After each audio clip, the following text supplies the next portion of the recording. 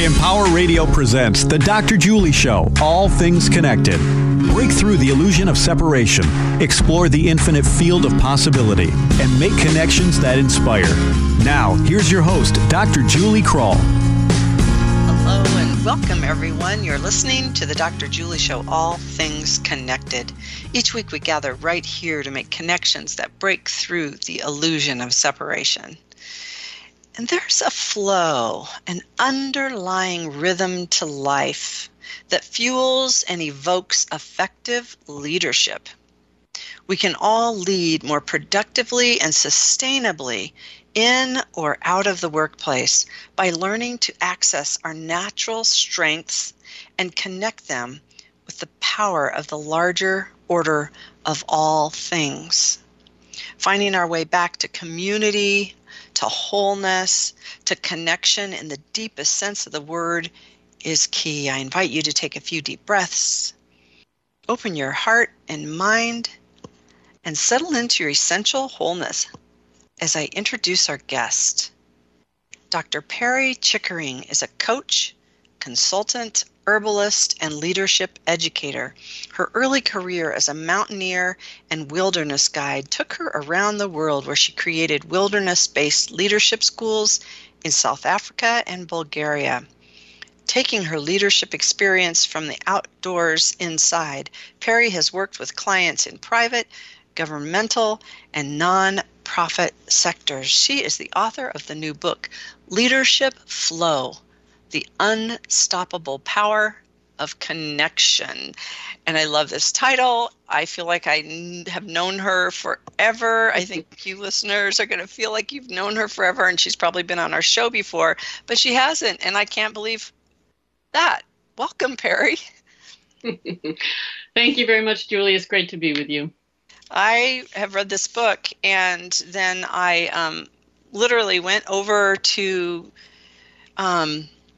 make a Facebook connection with you so I could tag you to promote the show.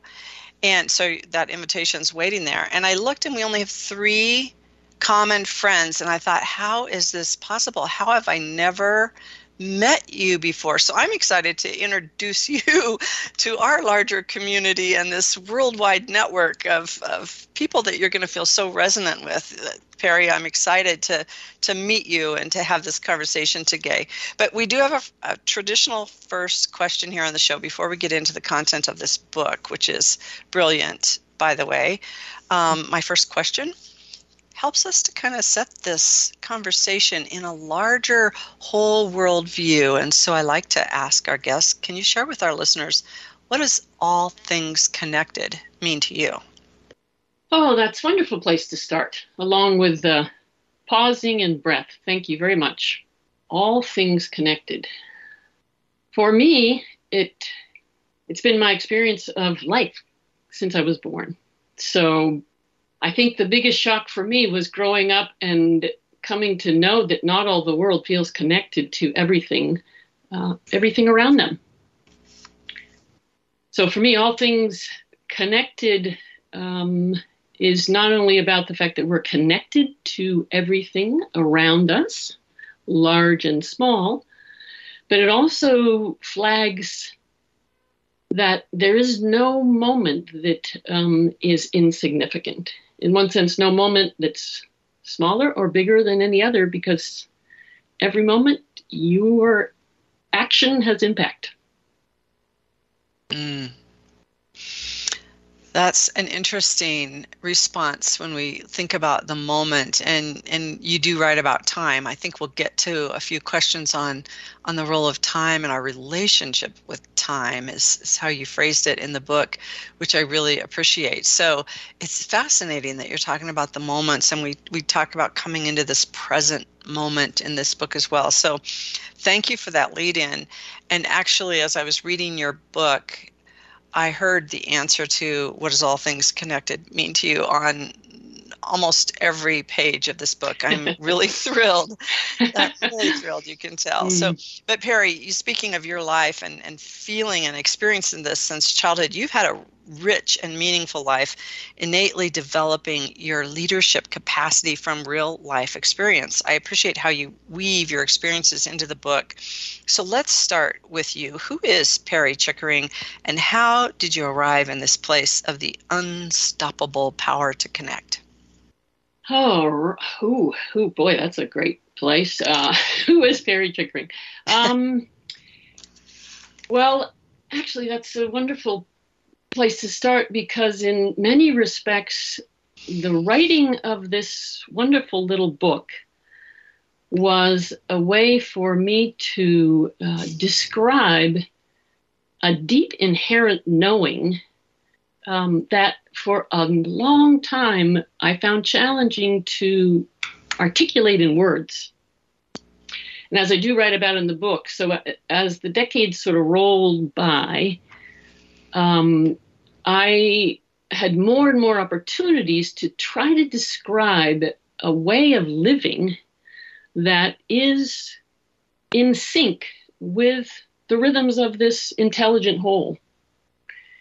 And for me, a lot of the awareness of that came through just weeks, months, more than that, decades in the outdoors. I spend a lot of time in the outdoors.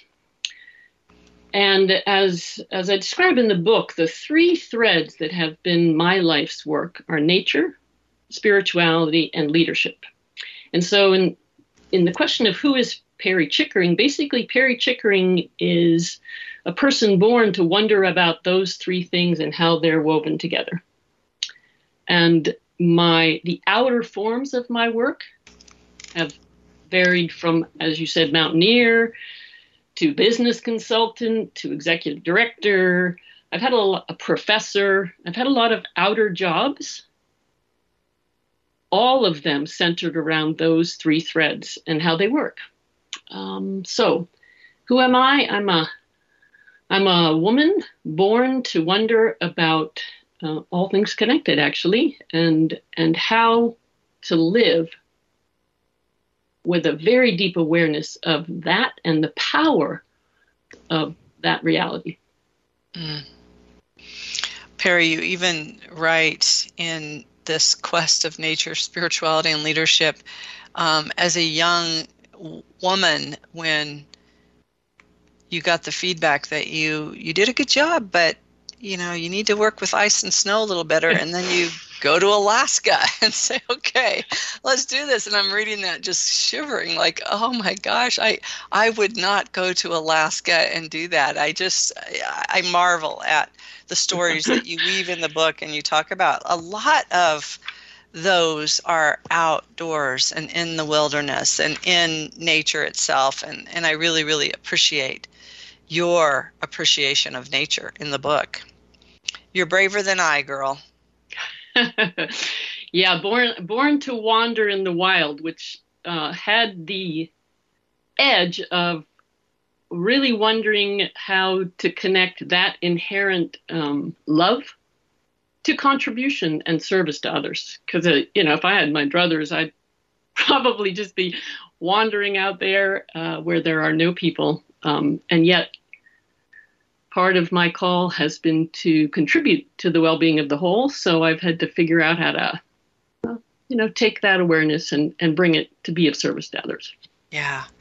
So many people don't have that innate capacity honed in yet to live for the good of the whole. And you have done that. And I do appreciate how you've brought your love of nature to kind of mainstream and Main Street leadership. It's really brilliant there.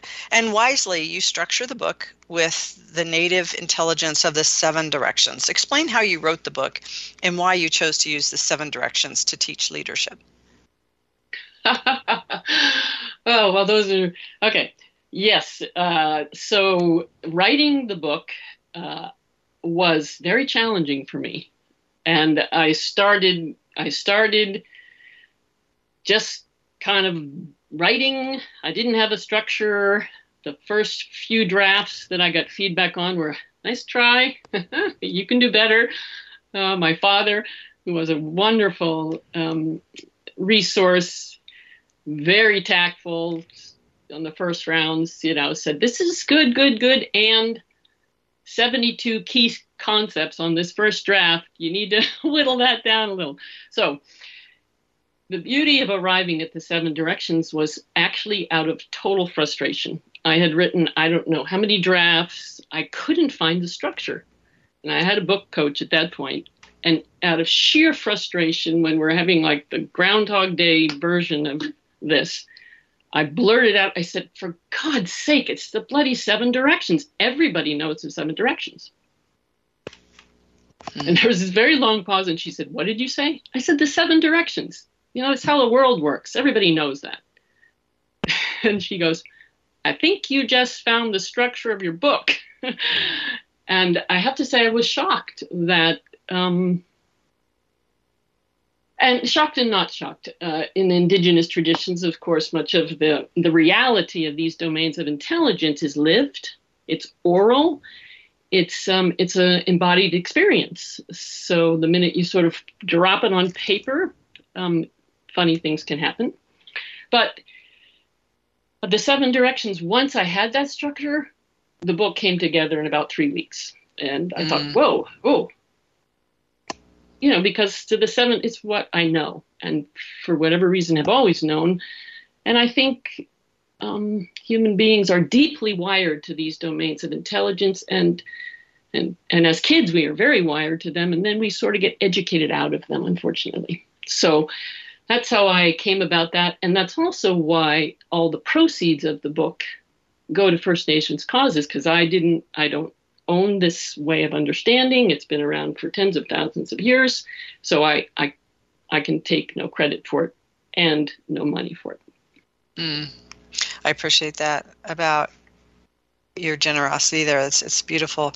And before we dig into those individual directions and really talk about the leadership pieces, I'd love to hear what the subtitle of the book means to you, the unstoppable power of connection.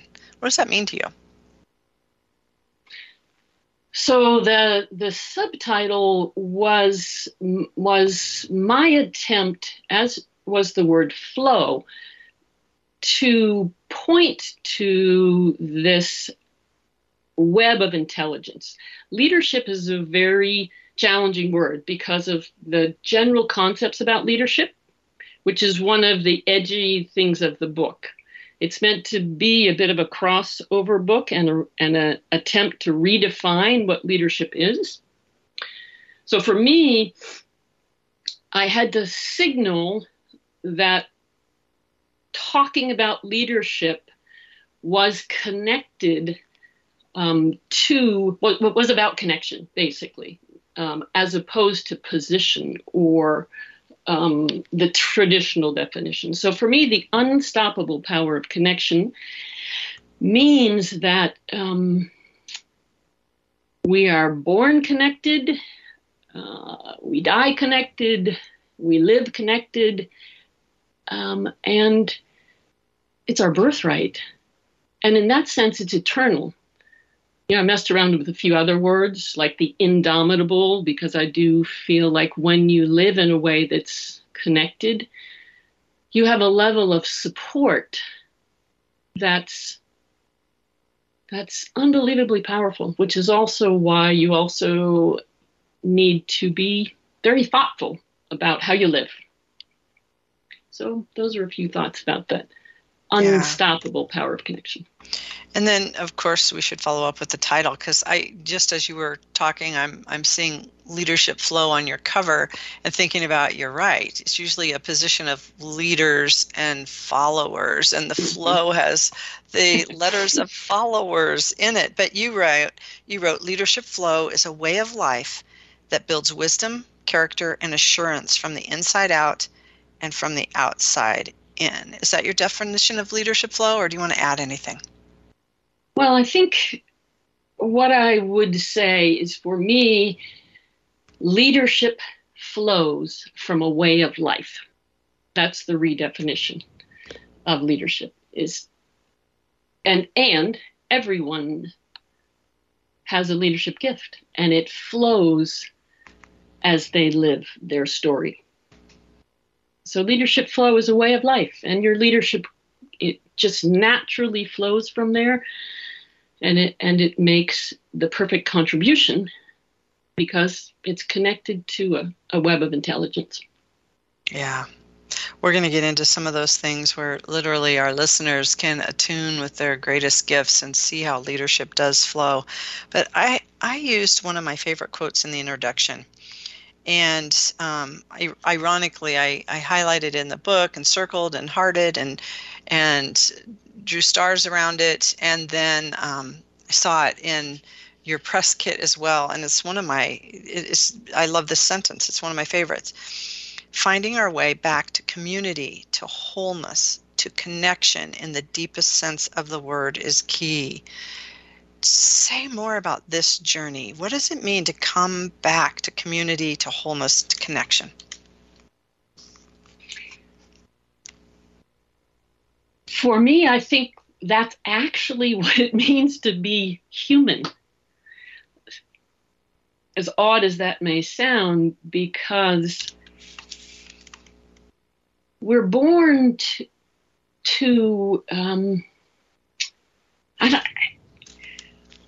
seems to be the journey of being, not becoming. Being human is owning all parts of ourselves, and life conspires to help us do that by bringing us challenge, by bringing us grace, by bringing us people who drive us crazy, which is the crazier they drive us, the more they are offering a deep insight into a part of us that we haven't claimed as true. And so a lot of it seems like my coaching and my work is helping people remember they're meant to be whole with all the pieces and parts that that we all have as human beings. And so, and it is a journey because the challenges of, for instance, in your 30s, in my experience, is more about individuation, testing, creating some sort of ballast and gravitas in your own experience, and you can, become resilient and stand up again when things don't work out so well. And in my 60s now, it's like my work is different, equally as interesting, and the basic practices are similar. But I think in your 30s, you kind of care about what people think. And then, at least in my experience, when you get into your 60s, like, oh, whatever, doesn't matter so much now. So, the journey towards wholeness, and it does take a community. I mean, it's all about paradox. Like, you do have to live your life alone, oddly, but it takes a community to help you become whole. Yeah.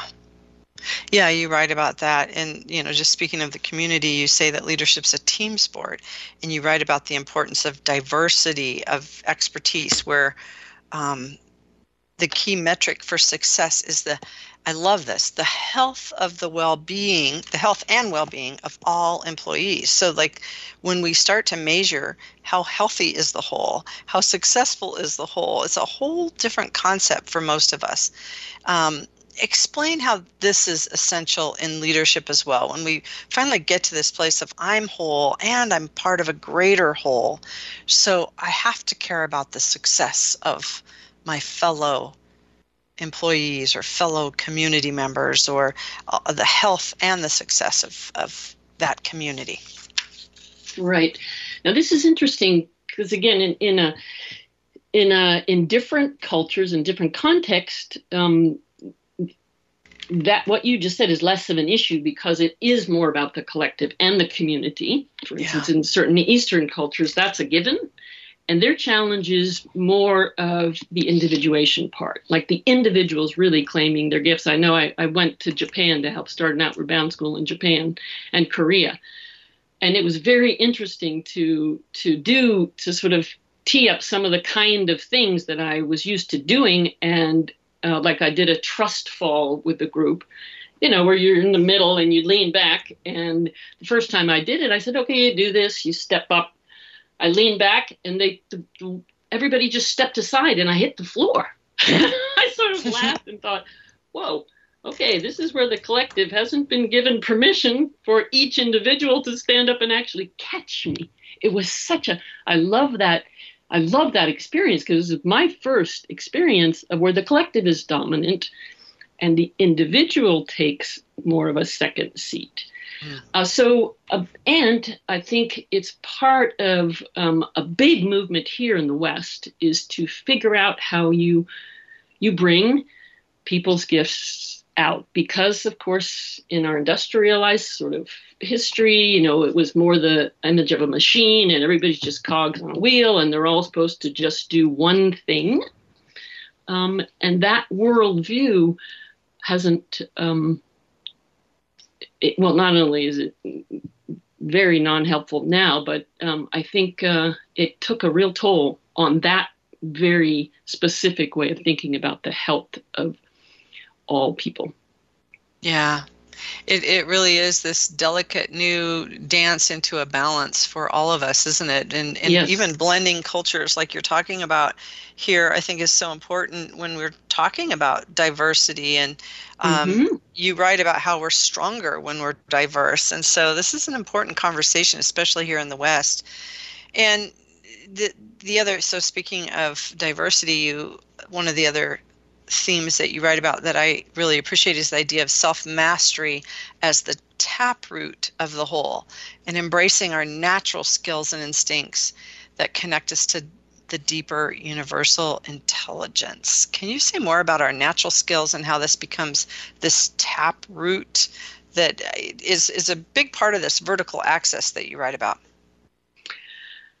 Yeah, and I think this relates to the journey towards wholeness is, for I think everybody, myself included, you go through periods of your life where you're living your parents' notions of what you should do. You're living other people's ideas.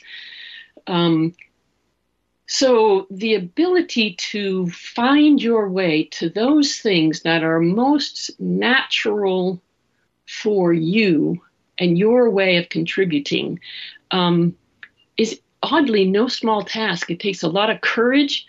I think you sort of wander there and then you sort of get lost again and then you have to come back. But that's the self-mastery. It's a combination of owning your own gifts and then learning how to nest them in this idea of becoming fully human. So for instance, as we get into the directions, how do your gifts naturally bring out emotional intelligence? Or maybe a lot of, like I was a mountaineer, so I was very physically strong. And at certain phases in my life, I used my physical capacity to try to pretend that I didn't have certain emotional things going on. So the self-mastery is about becoming whole in all the 7 directions with your gifts as the word that comes to me is kind of funny. It's like the fertilizer for your learning. So it's mastery relative to your own gifts.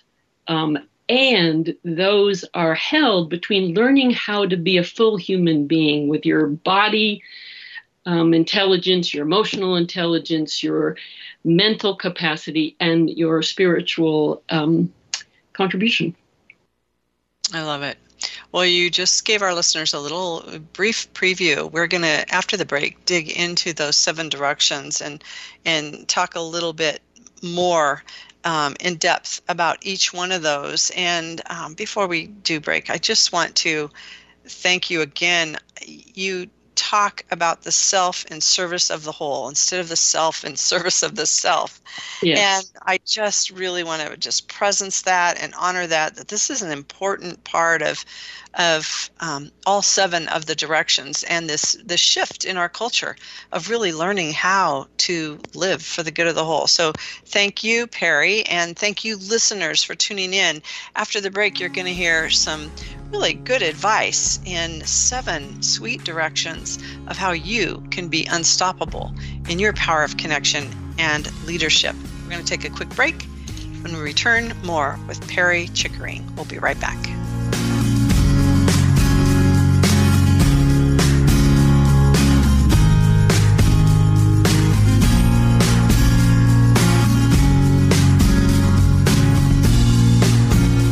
You're listening to Empower Radio, an entire radio station devoted to your personal development, expanding your conscious awareness, and empowering positive change. Meet our hosts and listen online at empowerradio.com, on iHeartRadio, TuneIn, Stitcher Radio, or iTunes, or download the Empower Radio app for your smartphone or tablet. It's free in the App Store, and it lets you listen to our shows and podcasts on demand. Empowering people, empowering change. Empower Radio, online at empowerradio.com. If a disaster struck right now, what would you and your family do first? Would you stay where you are or leave? What if you and your family were separated? Would your kids know what to do? How would you get in touch with them if your cell phone isn't working or the subways aren't running? Don't wait until a disaster strikes to figure it out. It's your responsibility to make a plan for you and your family ahead of time. To learn how, take our readiness challenge at nyc.gov/readynewyork or call 311 for information. In this online tool, you'll be faced with real-life challenges, forcing you to make quick decisions at every turn to teach you the importance of being prepared for a disaster. Without a plan, it's like you're putting your family in a disaster. Visit nyc.gov/readynewyork or call 311 for information. A public service announcement brought to you by the New York City Office of Emergency Management and the Ad Council. You're struggling with your mortgage. You think about it. You don't do anything but think about it. What are we going to do if we lose the house? Where are we going to go? At work. I can't let anybody find out. I'm so embarrassed. At dinner. How can I tell the kids? It's going to wreck their lives. And at 3 o'clock in the morning. I don't know what to do. I don't know how to get through this. What's going to happen to us? It's time to stop thinking. It's time to start dialing. Call 1-888-995-HOPE for a free government program that offers expert one-on-one advice about your mortgage options. I'm all alone. No, you're not. We've helped over 1 million homeowners, and we want to help you. And now there are more ways to help. Call 1-888-995-HOPE or visit makinghomeaffordable.gov. Brought to you by the U.S. Treasury, HUD, and the Ad Council. Come on, smile. Oh, honey, he's still not smiling. Maybe he's not a smiler. Yeah, maybe he's just not a happy baby. Maybe he's just being a boy. Or maybe he's teething. Maybe it's just a phase. Maybe he has autism, and we can definitely do something to help.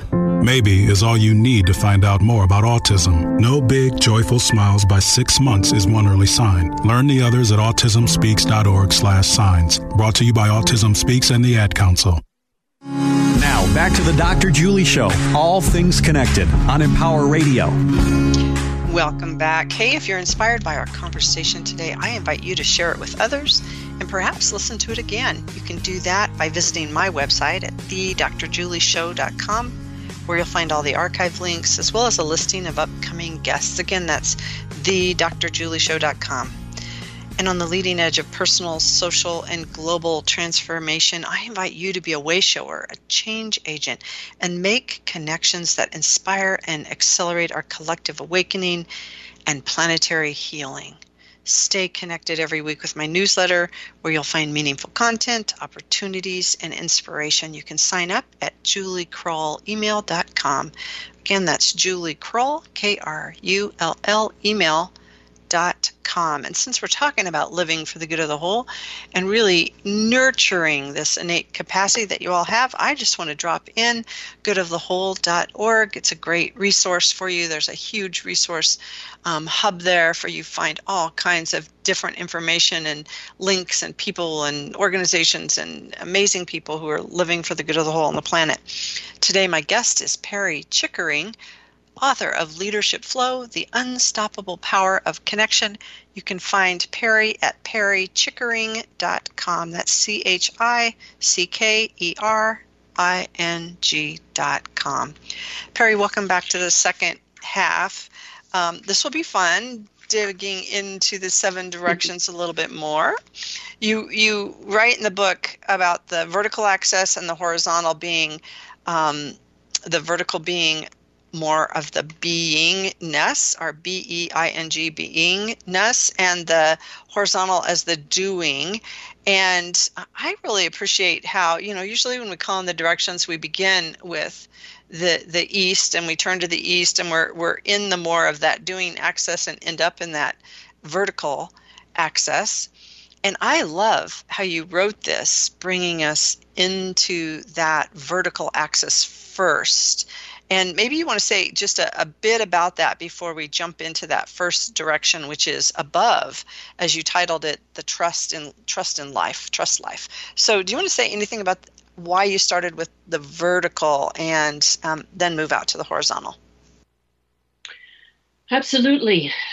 The vertical axis of being, as I describe it, is, I believe, less familiar when those people who I think have been exposed to some version of the directions, and when you look at the horizontal axis of doing, when we talk about heart, mind, body, spirit kinds of things, those are more familiar, I think, for people. The essences of the vertical axis of being are also somewhat familiar. I mean, in a business context, probably less so. But this gets back to where we actually were stopping before the break, because it's the vertical axis of being, which for me is the cosmic guidance system for how you go to action. Mm. And without that, a lot of action is, a little bit or a lot bit imprecise. It's random. You try one thing, then you try another. So the dance between the 3 directions that make up the axis of being, which bring you squarely into the present moment, connected to intelligence and practicality, earth, is where you listen for what to do. Mm. And I love that. Yeah. I love that. And I love cosmic guidance system. So let's just jump right into the first direction there. This is the above, and you title this as Trust Life. Can you explain this one a little bit more? So the direction of above has to do with acknowledging that there is a creative matrix of intelligence in which we are all embedded and connected. And this is hence back to the title, The Unstoppable Power of Connection, and obviously all your own personal work. We're in a web, whether we acknowledge it or not, are aware of it, are conscious of it. And so the direction of above has to do with remembering that and then beginning to really trust and honor that there is a deep intelligence moving across the whole cosmos. And we are connected to that. And it is a quality of intelligence that allows you to develop a deep sense of trust that you are carried by something greater than yourself. It very much helps lay down the judging of like this certain thing that comes to you, which looks bad, and then this thing looks good, is the whole thing of judgment about good and bad, who knows? So the direction of above is the embracing of that deep river of intelligence in which you are carried and you can surrender to and you can let go to and trust very deeply, and to feel that in your cells, not just in your head. Yeah, and you remind me of your writing about letting go. You just mentioned letting go. You can let go. You also said you can let come. I love that. It made me stop, because you stopped at letting, and then it was letting go and letting come. I just really appreciated that. Thank you. It made me pause and go, oh, yeah. When we're trusting, we're letting come too, as that. Exactly, yes. Yeah, that deep intelligence that you talk about. Okay, so here's a quote. Often the energy of rushing is simply because we're not taking responsibility for our relationship with time. I told you I was going to talk about time. Mm-hmm. Our relationship with time. That is so empowering, which brings us to this second direction, within.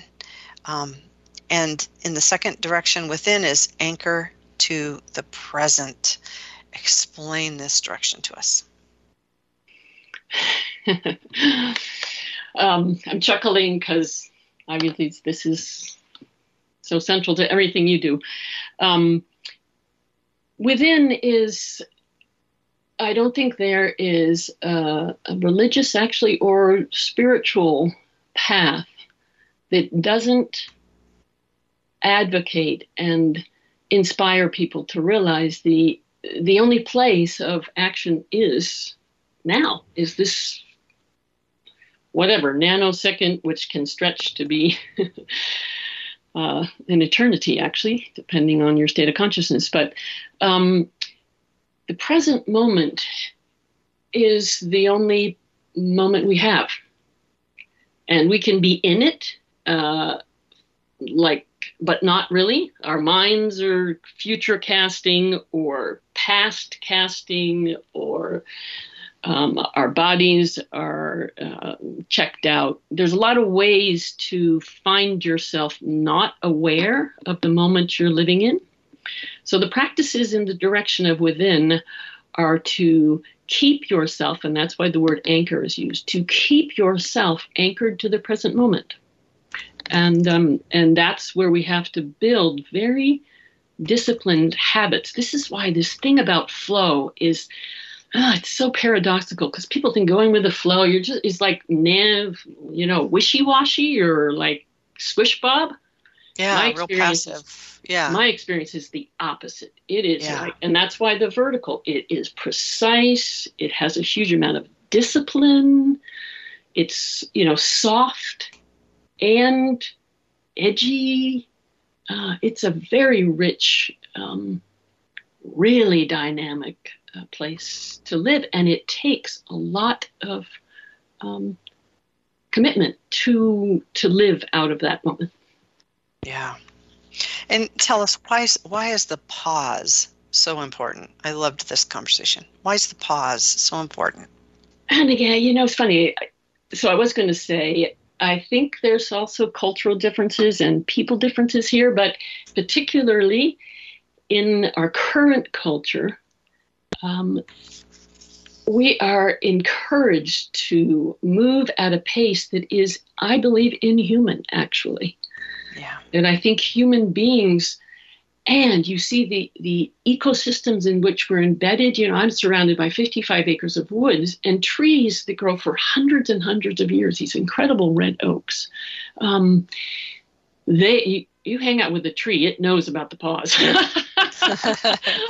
Or a rock, I'm a rock climber. And, the earth lives in the pause. We're going into winter in the northern hemisphere here. That is about the seasonal pause. So there's so much to the idea of pause. Yeah. And in our lives, we need to cultivate a very deliberate practice, because in the pause is where there's a moment to listen for whether you simply need to stay in the pause or there is actually anything to do at all. Yeah, and you talk about how right action comes from that non-action, but they're both very important. They're like interrelated, balanced places when we're in this second direction when we're really in this present moment, that non-action is just as important as right action, and right action usually comes from within the non-action. Exactly. Yes. And yep. I love that.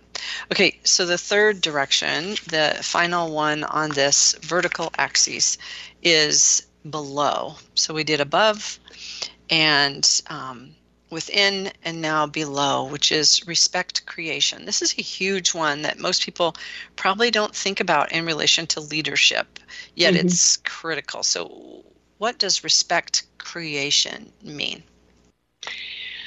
Yeah, thank you for that lead-in, because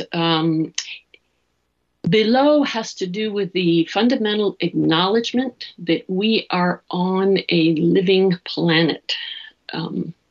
And this is where the way diversity gets defined is diversity relates to all of creation. Every last little shred of it. I think of it even in terms of, I drive a Prius, and I thank the people who mined the very rare minerals that go into creating a car like that. You know, every piece of creation is part of what below is. Plants, animals, rocks. So the respect creation has to do with the very deep respect for all of life, every piece of it. And again, as you said very much in the beginning, talking about, my going to Alaska, having spent so much time in the natural world, it's just such a given for me, but a lot of people don't. They hardly set foot on actual ground or grass, going from a house into a car, into a pavement, So I think it's very easy to lift out of a sense of relationship with all of creation. And that's what the below is very much pointing towards, and that it's all connected. Every piece is a part of this whole, and we need to really remember that. Yeah, and also humans. And you tell a beautiful, tender story about befriending the homeless and just stopping to acknowledge them. And so when we're thinking about respecting creation, it's also those in the old paradigm of a patriarchal dominating kind of organizational structure, those at the bottom, that literally you flip it over and you mix it all up and it becomes more of a circle of creation, right? More spherical, and in that way when we respect all creation and all people. So thank you for that. And I want to give us time for the rest of these. So now we move to the horizontal axis and the fourth direction, which is the east. Become emotionally agile. You say that when we heed what an emotion is telling us, we uncover essential truths about ourselves and our world and become more authentic beings. I love that. Talk about emotions and leadership. So this domain is more familiar in the leadership circles with all the books on emotional intelligence that have come out in the last 20 years or so, and the fact that, human beings have a heart and an emotional realm, and actually more often than not, it's the emotions that end up kind of controlling the day, and the ability to fully embrace the wisdom of your heart and the wonderful intelligence of all emotions: anger, fear, sadness, joy. Because emotional agility, there's so much information coming through your emotional realm about the situation at hand, the need at hand, the quality of your own contribution, what you're acknowledging, what you're not acknowledging. So emotional agility has to do with owning the fullness of emotions. And this is what is, again, so paradoxical, because I think it can be scary for people if this isn't part of your sweet spot. It's like, whoa, if I actually feel a certain sadness coming on, I'm going to be overwhelmed by it. So I think I'll just dial it down. And our emotions, just like they don't like to be dialed down. They're going to try to get your attention one way or another. So leaning into the feelings, oddly, allows you to learn how to ride them and enjoy them. And then it's like, instead of painting with just red or blue, you get to paint with purple and green and, pink. The emotions bring so much color. So that's a little bit of a riff on the emotional agility. And in a leadership role, everybody knows that very often the breakthrough stuff is sitting in that, a lot of that emotional intelligence that people are nervous about trafficking in because it feels a little edgy or scary, or what happens if everybody, starts doing something and I can't control it. Yeah, we're trained not to bring our emotions to work, aren't we? It's a really a counterintuitive thing. Okay, I want to make sure we get to all of these. I have other quotes. I have other questions about each one of these, but I'm going to keep going on this. The fifth direction is south. Build physical resilience, not resistance. Build physical resilience. This one seems obvious, yet what it means to fully inhabit our bodies often gets overlooked. So how do we build physical resilience, and why is this important in leadership? So yes, bodies, your body has all four of these directions have vast intelligence, way more than you know. And in this particular direction, I really talk about different levels of inhabiting your body in a nutshell.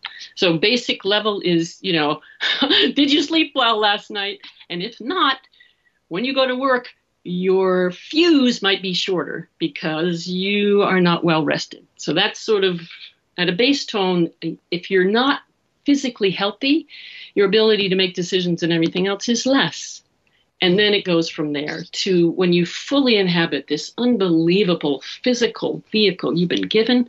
Whoa, there is a level of intelligence that, and again, as a mountaineer, I hone this one deeply where, everything looks fine, the weather seems good, and every cell of my body is saying danger, danger, danger, danger. And it's like, I don't know why.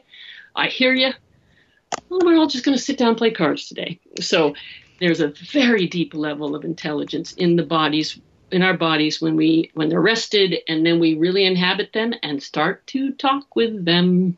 That's what that chapter's about. It's brilliant too. It's brilliant. Our bodies are tuning forks. They're instruments. I love it. And listeners, I'm skimming over the top of these. There's so many amazing stories and everything in each one of these. It's worth picking up this book. So the sixth direction is the west. Cultivate mental fluidity. What's mental fluidity, Perry? Well, I think you've got a lot of tools for this one. Well, you actually have a lot of tools for all of these, I noticed on your website. Every one of these directions, you've got lots of great tools. This is basically about the powerful use of the mind. But mental fluidity has a lot to do with noticing the stories you're telling yourselves. Mind and heart dance together. So a story that you've got about a situation often will lock you into not being able to see how to shift it or change it. So the mental fluidity has to do with getting very good at shedding a story, stepping back, realizing that the lever for change is inside you, not out there. And what is it? What am I telling myself about this situation? And why am I telling myself that? So the ability to shed stories, I have a monthly day of silence that I practice, to go quiet, to go still, to really listen until the insight that you need just drops in like you go still in your mind like a lake, and insight comes in, and then you know what to do. So it's the dance between stillness and shedding stories and learning how to let your mind serve you instead of being dragged around by it. Wonderful. Wonderful. Okay, the seventh direction, north. Embrace your spiritual destiny. I love how you weave this in. You explain that our destiny works in concert and in complement with others, with other people, on our work team. What can you teach us about spiritual destiny and why it's important. We don't often talk about spirituality in the workplace, and yet this is like a no-brainer in the indigenous culture. This is brilliant. So right. What can you teach us about spiritual destiny? So this weaves back to this idea of diversity and empowerment, and the gifts of others often hold the key to our own ability to thrive. And in the spirit, the direction of the North, it's this wonderful ability to live your gifts, know that your gifts are brought to life by interacting with others. And it's almost one of my favorite chapters, and maybe this, I'm sure, has to do with my wiring, where for years I flew all over the world and I felt like I needed to save it or whatever, I was doing. And this idea of serving the whole, where you serve people all the time, and probably the people you have the biggest impact you will never know, by simply being yourself. So that chapter in the North has to do with embracing the fact that you are unique. You have a gift that nobody else on this planet does. And for God's sake, bless you, bring it. And and when you do, it has an impact that's very powerful. And it can seem so small, but there's no such thing as small. You touch one person's life, you've touched the whole web. I love your genius, Perry. Where did you learn? I have one more really important question I want to ask you, but where did you learn? This one might be the most important. I don't know. Where did you learn about serving the whole? Where did that develop inside of you as an individual? Oh, I think that was a big legacy piece. My grandmother, whose home I live in now, it came to me when she died. She worked with, integration of the schools in Little Rock. My parents were all about social justice. So, one of the phrases I heard my grandmother say all the time was, "There, but by the grace of God go I." And so my parents, even though we grew up in a small town in Vermont, they constantly exposed us to other cultures, other contexts, and we lived a very simple life, but it was that phrase of, to whom much has been given, much will be required. Like, it's all about the give back. Yeah. There's shadows in that, of course, but fundamentally it's true. Okay, so let's end on joy. I'm going to give you a minute or two to respond to this. I want to read a quote here, but I love how you write about joy and talk about joy.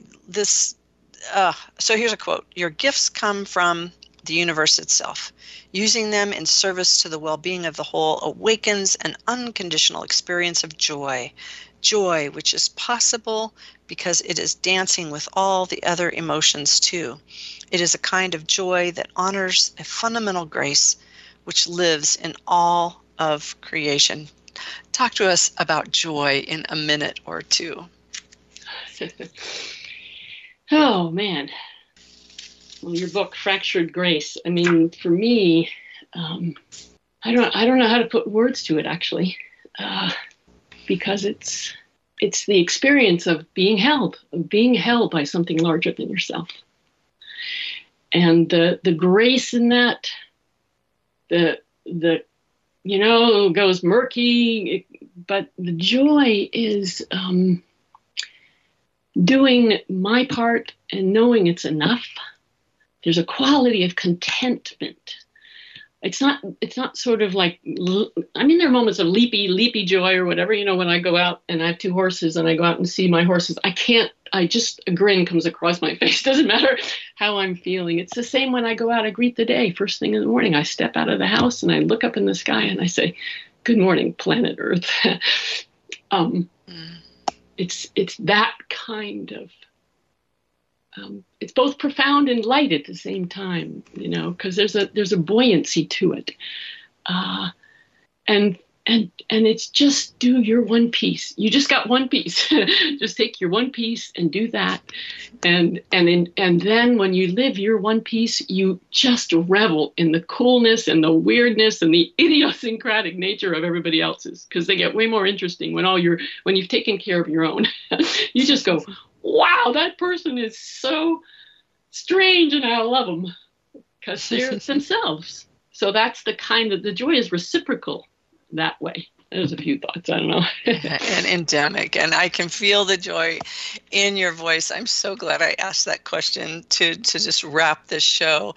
Perry, this was really delightful, and reading the book is really a beautiful experience. Leadership Flow, The Unstoppable Power of Connection. Thank you so much for joining us today. Thank you, Julie. It's been a real pleasure. And I want to leave you with the words of Perry. We're never alone, no matter how deeply we believe this to be true. Embedded in the vast web of creation, bathed in the wonder and resilience of this planet, we are in community with all that is. When we remember this truth is when we truly return to we. We are each here for a reason, and we are all needed. You've been listening to the Dr. Julie Show, All Things Connected. Remember, together we are creating connections for the good of the whole. Until next time, I'm sending you a world of love. Bye for now.